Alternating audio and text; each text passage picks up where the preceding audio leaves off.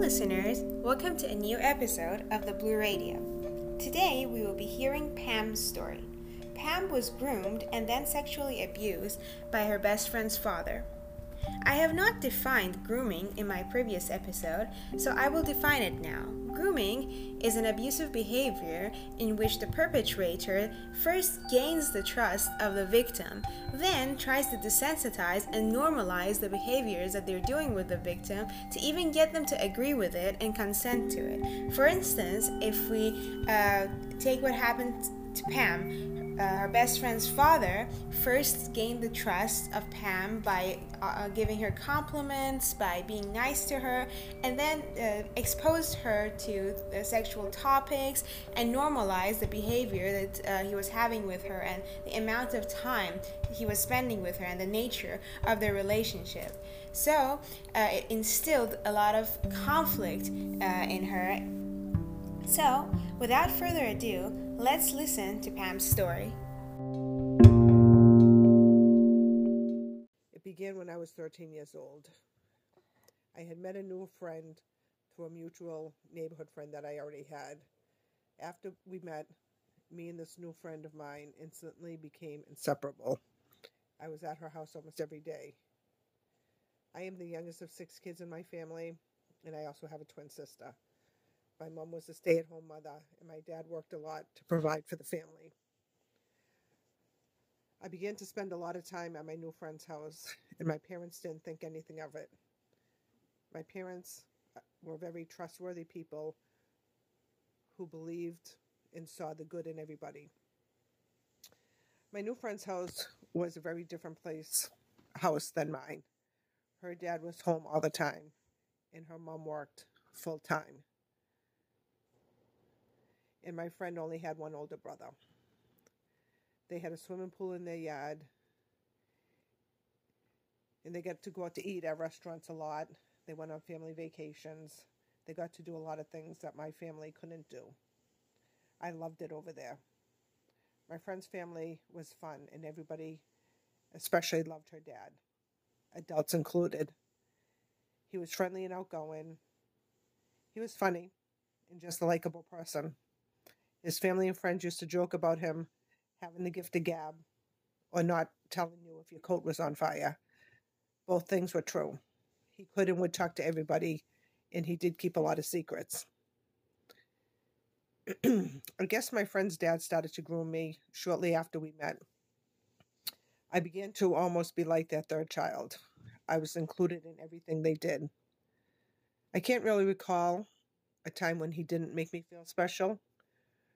From the moment I met him, he was just really nice to me. He paid a lot of attention to me. He was always looking at me and smiling. I could see him from across the room, staring at me. He would include me in conversations. He would drive me and my friends places if we wanted to go anywhere. He'd give us money for things. And he was always willing to give me a ride home at night. It was on these drive home where he would continue with the compliments. And now I can see he was testing the boundaries with me. He was seeing just how much he could trust me to keep quiet.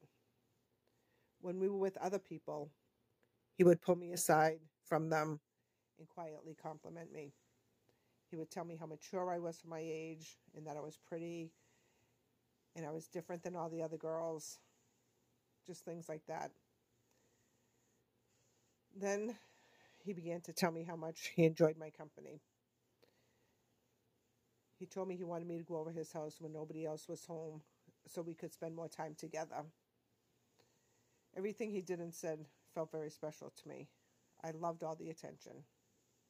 I come from a big family, and especially with having a twin sister, it made it almost impossible to have anything that was just mine. I shared everything. I really didn't think there was anything wrong with our relationship, as he referred to it. That's what he used to tell me. He told me it was just different and had to stay between us because society wouldn't understand it. He said I was so much more mature than my age, and there were laws that were written to protect other kids that weren't as mature from being in a relationship with older people. I believed everything he said, so I didn't want to tell anyone about it and ruin our friendship. The attention I was getting from him was all mine, and it strangely felt good. It certainly didn't feel right, but it did feel good. I had no idea what was going on, and before anything began to really feel strange to me, I was already in a situation that I didn't know how to get myself out of. When things got sexual, I was so confused. It was humiliating. It was embarrassing. I was terrified. He turned into a different person on me, and I felt like I caused him somehow to do that. I really knew I couldn't tell anyone at this point, and not because I was afraid of ruin our relationship, but because he told me it would ruin my life and my family's life. I began my vow of silence, and for the next 40 years, I never spoke about this day or the next 10 plus years of sexual abuse that I experienced from him. And then, to top it off, another 30 plus years of manipulation and control he had over me. He stole my adolescence from me. I didn't have any childhood once I hit 13. I struggled all through school. I never had any boyfriends. I only got to do things that he was okay with me doing. I felt like I had to get his permission from him for anything and everything that I did. I was terrified of making him mad.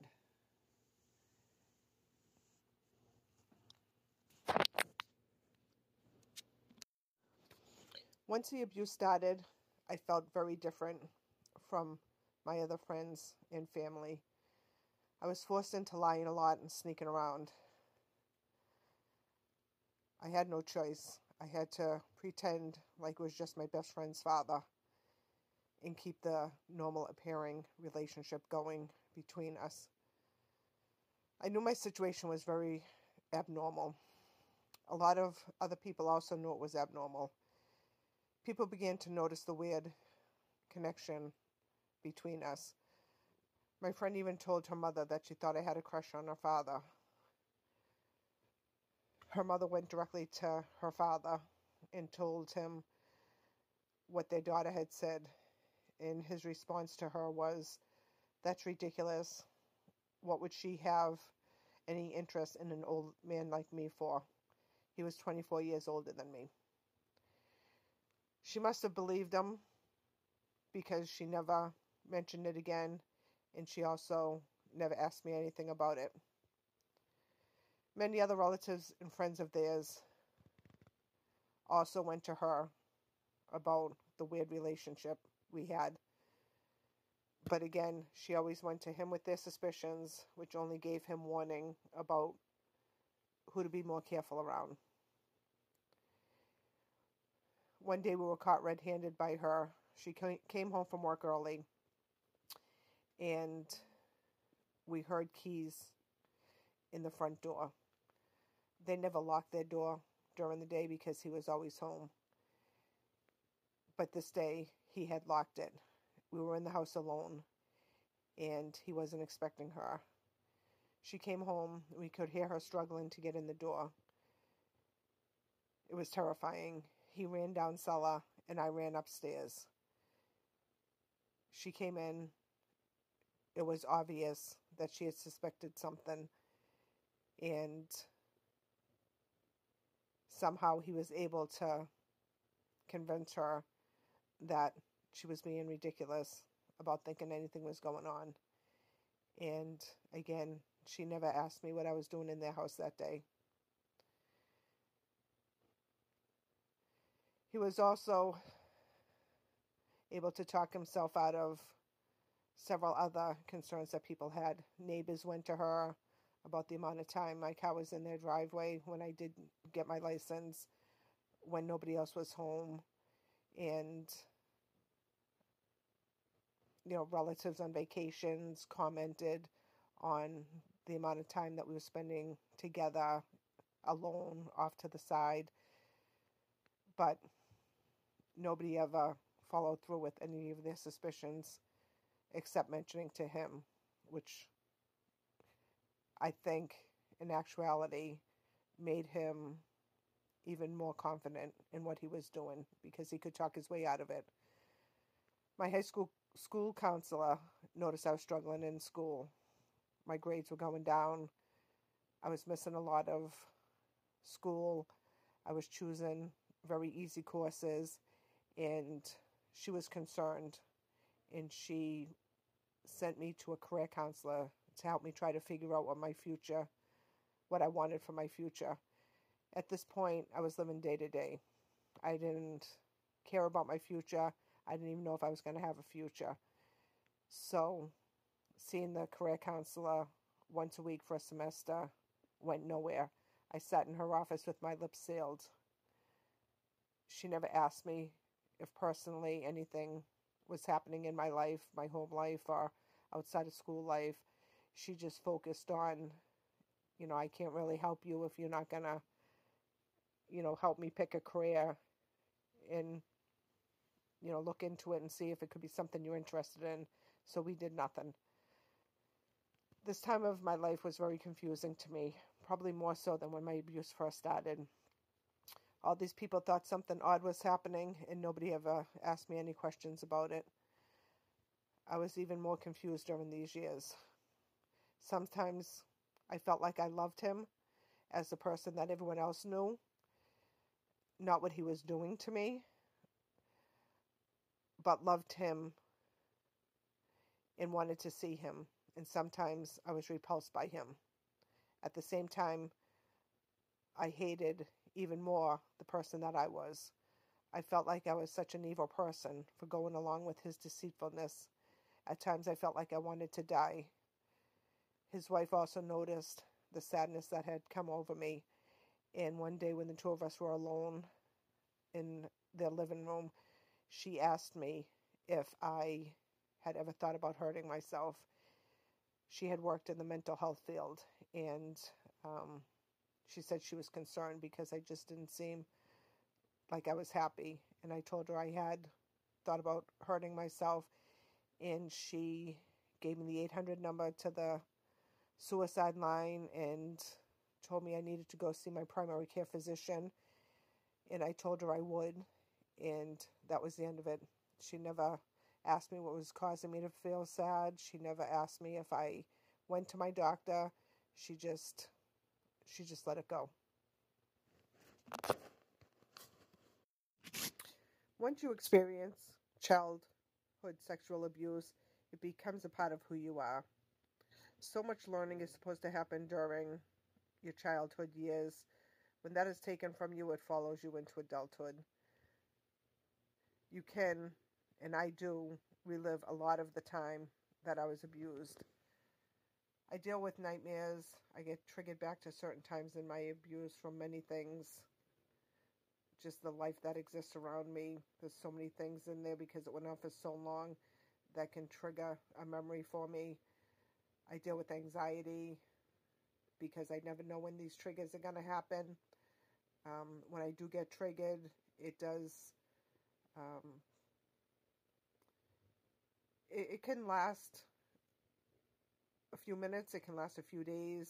It's just really hard to know, physically it affects you emotionally, mentally, how long it's going to take for your body to be able to move past that. So it is tough.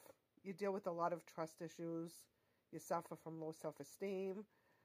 I was taught to take care of myself growing up, and that's a hard thing to undo. I have a difficult time allowing people into my personal experiences. This creates a very difficult time for myself and for people that love me and want to be included in my journey. Even though I do have a great support system today, it still is difficult for me to totally let people into what I experienced. I am happily married today and have been for 32 years, and I have 3 wonderful children.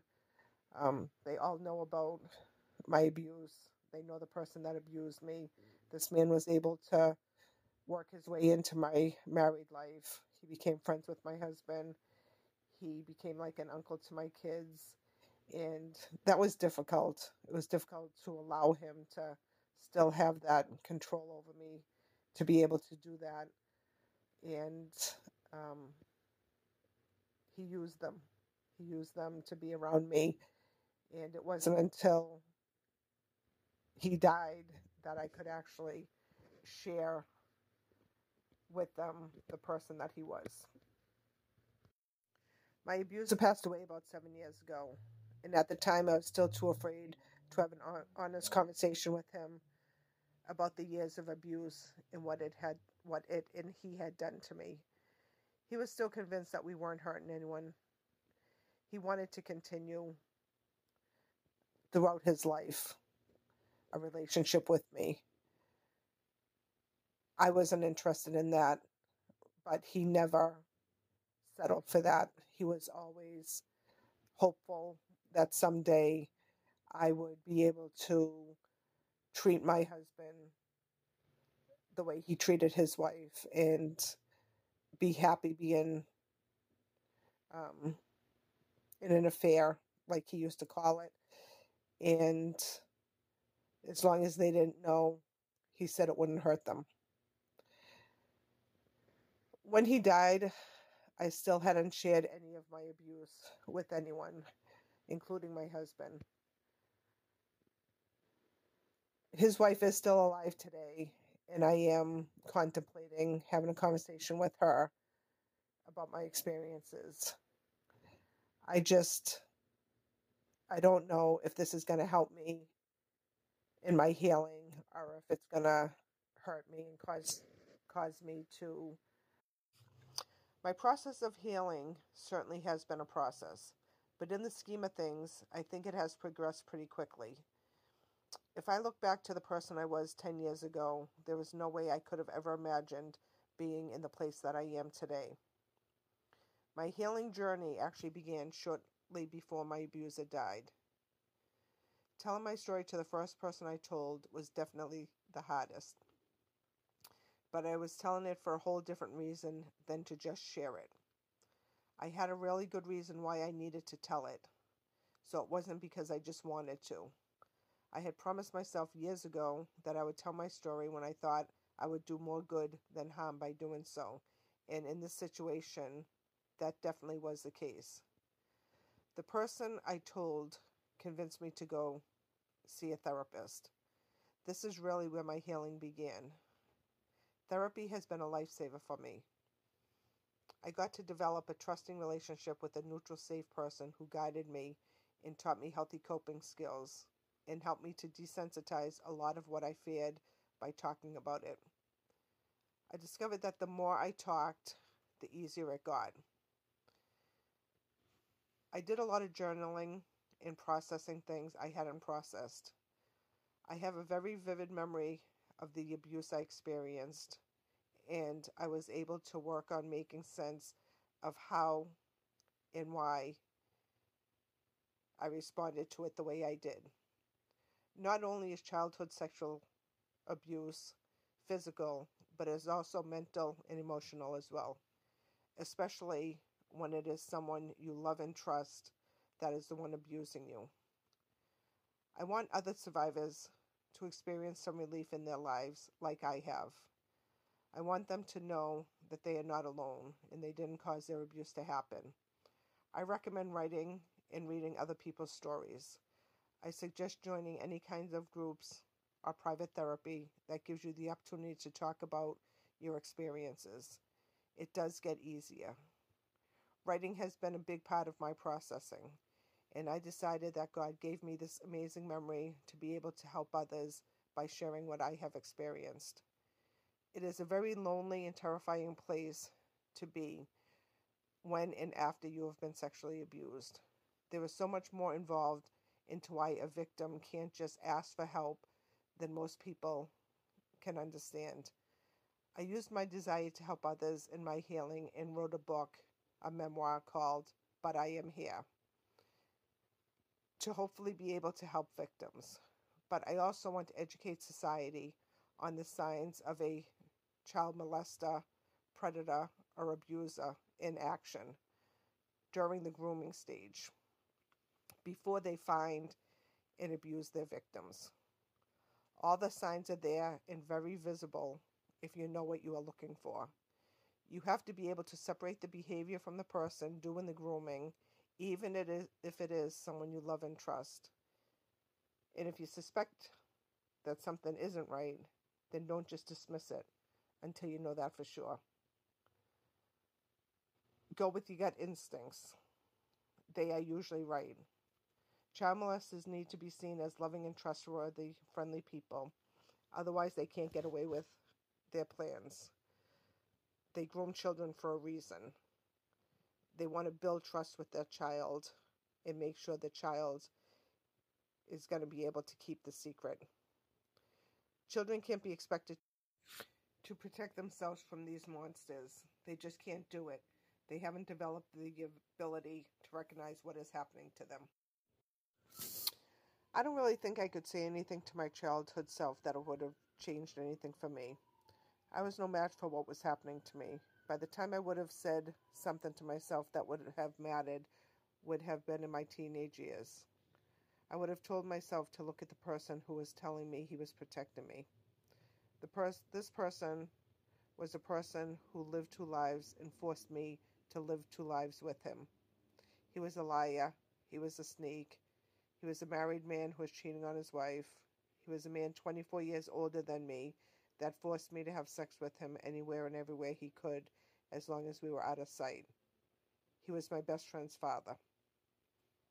And he was a man who bragged to me about having no conscience.